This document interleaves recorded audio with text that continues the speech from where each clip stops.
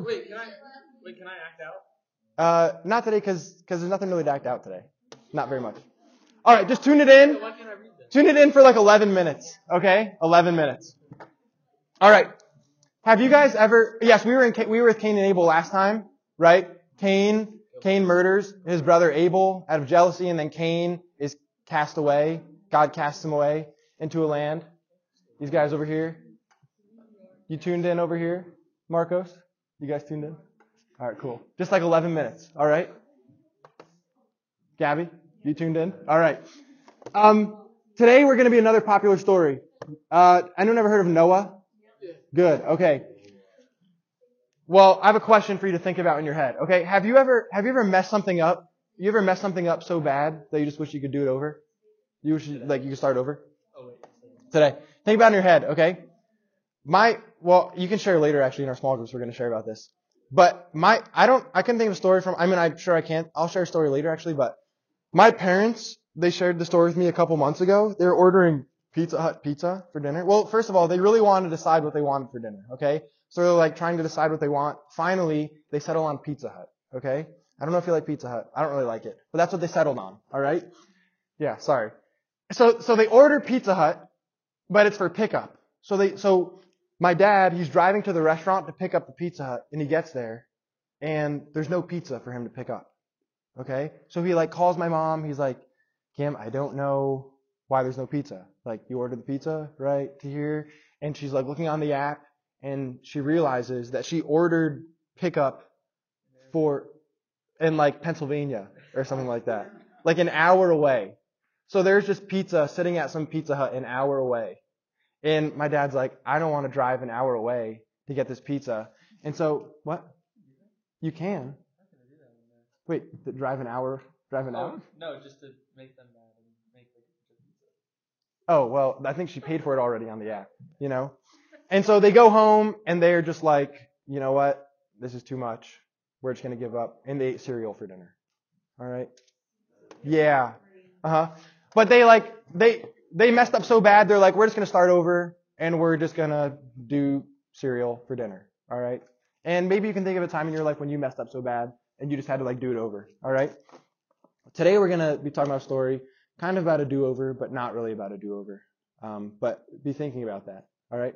Last time when we were in Genesis, right, we talked about Cain and Abel, and Cain murders Abel, and it's bad, right? And then now here we are 1 or 2 chapters later, and things just get worse. Ever since Adam and Eve in the garden, they sinned and they ate this fruit that God told them not to. Ever since then, things just got worse and worse. Bad and bad. All right, it doesn't get any worse. And it doesn't get any better. It just gets worse. And it gets to the point where God looks at creation, at the earth, and he regrets making creation. He regrets making mankind and all the living creatures. That's how bad it got. That God actually regretted making mankind and all living creatures. And so we're at this point now in Genesis 6 through 9. So there's 3 chapters. We won't read all of it. But we're at this point where God is realizing that his creation isn't functioning as he created it to function. Okay?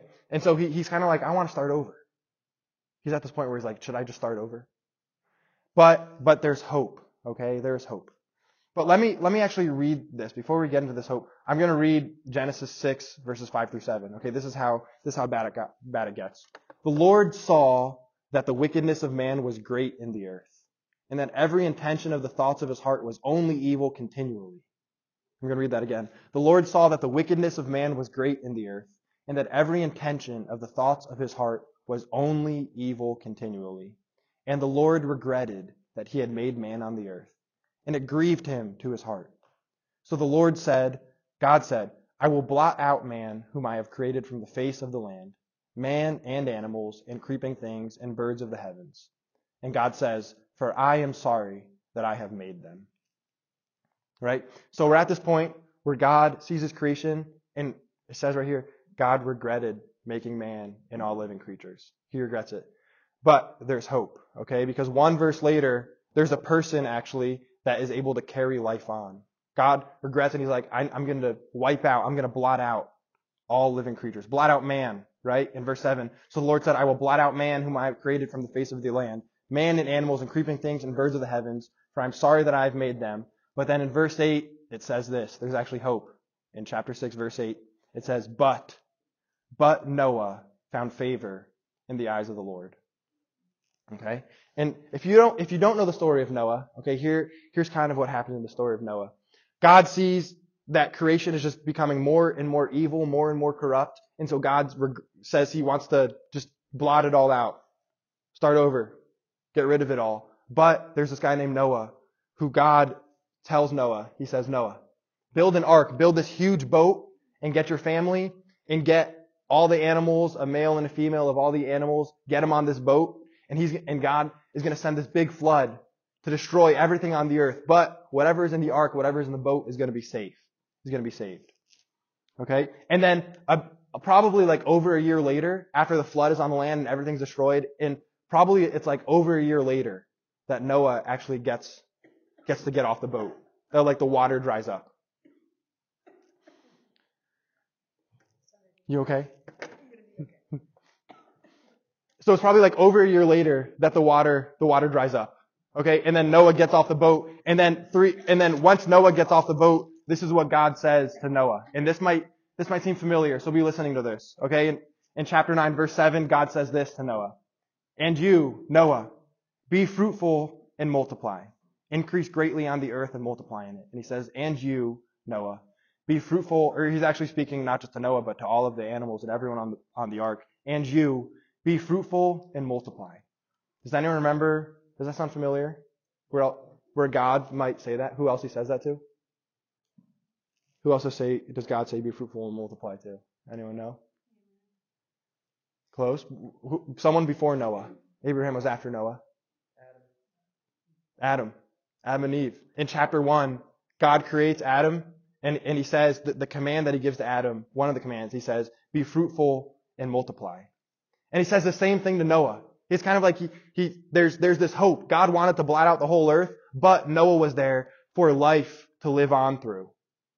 Right? Life wasn't going to end, but he says, Noah, expand. Let life live on. Okay? It's the same command that he gives to Adam and Eve in chapter 1. And so here it is. Okay, things looked really bleak. Okay? God saw how corrupt and evil the earth was, and things looked really bad. But there was a man who found favor in God's sight. And there was a man who actually, through this man, there was life that was brought. Life and creation live on through this one man. And actually, in this story, it kind of gives us a picture of who God is. And we're going to talk about this a little bit in our small groups too. But it kind of gives us a picture of who God is, right? God, he has this, he's like, I want to wipe out all of creation. But he doesn't. Because it shows us that God cares about life.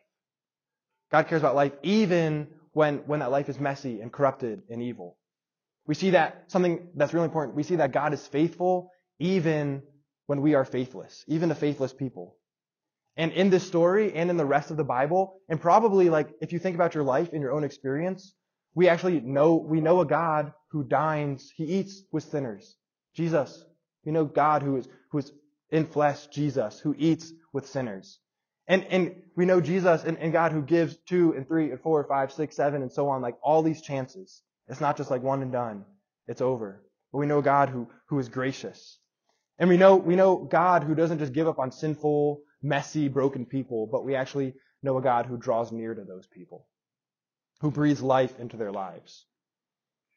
So this is kind of like the overview. One big point from the story of Noah's Ark is that the world was messy and corrupt and broken and evil, but God offered hope through Noah.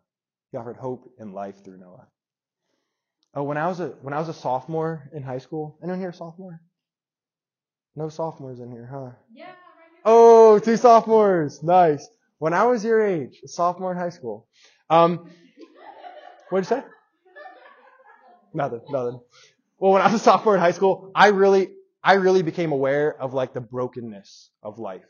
Like that the world isn't all just happy and butterflies. Okay? And maybe you can connect with this. All right, maybe for those of you in high school or middle school, you've been at this point where you're like, I know that the world is broken, that my life is broken. Okay?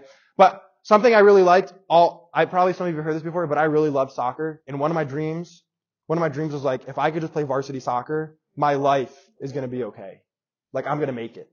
And then finally I made it to the varsity soccer team, and I was like, this is what it is. And I felt like really empty.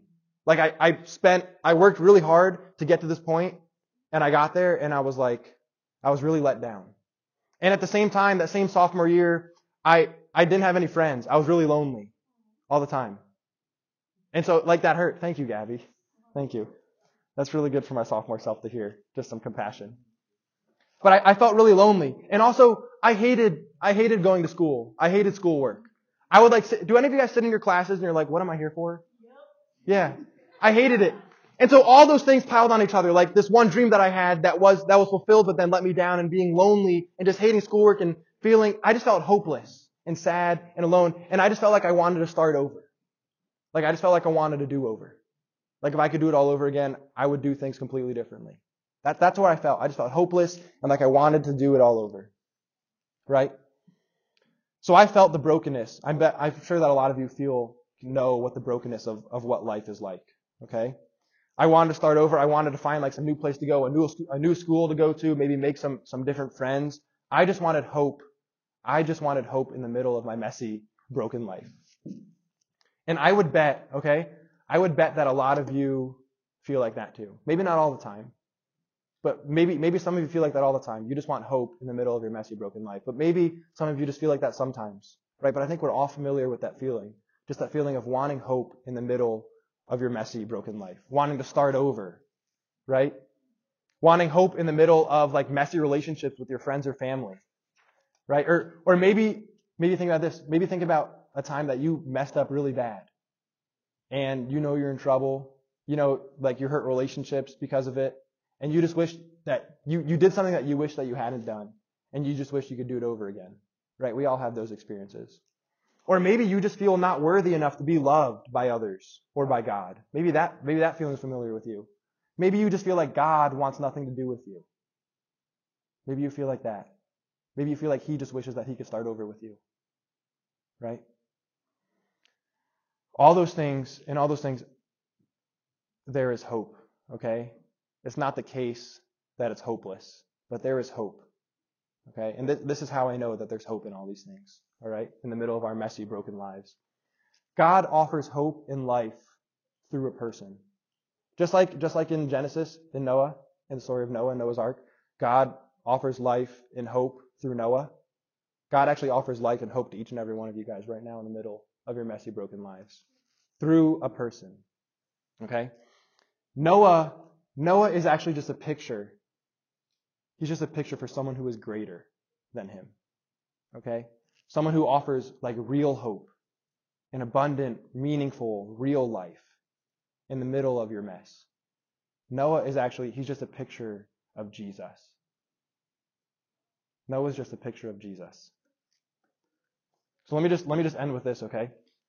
I know that we all feel the reality of a messy, broken, corrupt, evil world and lives. Like we all feel that reality in our lives. I know there's things in your life that aren't right now. And you know that. Right? Because of things you've done or because of things that have been done to you or just things going on in your life.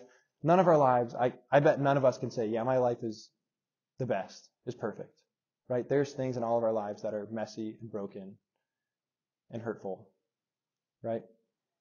But knowing Jesus and following Jesus and leaning on Jesus, trusting in Jesus can bring light and hope and real meaningful life into the middle of your messy life.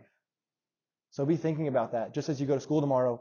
Next time something bleak comes up, next time something hard, difficult comes up in your life, next time you messed up really bad, next time something really messed up happens in your life, think about this.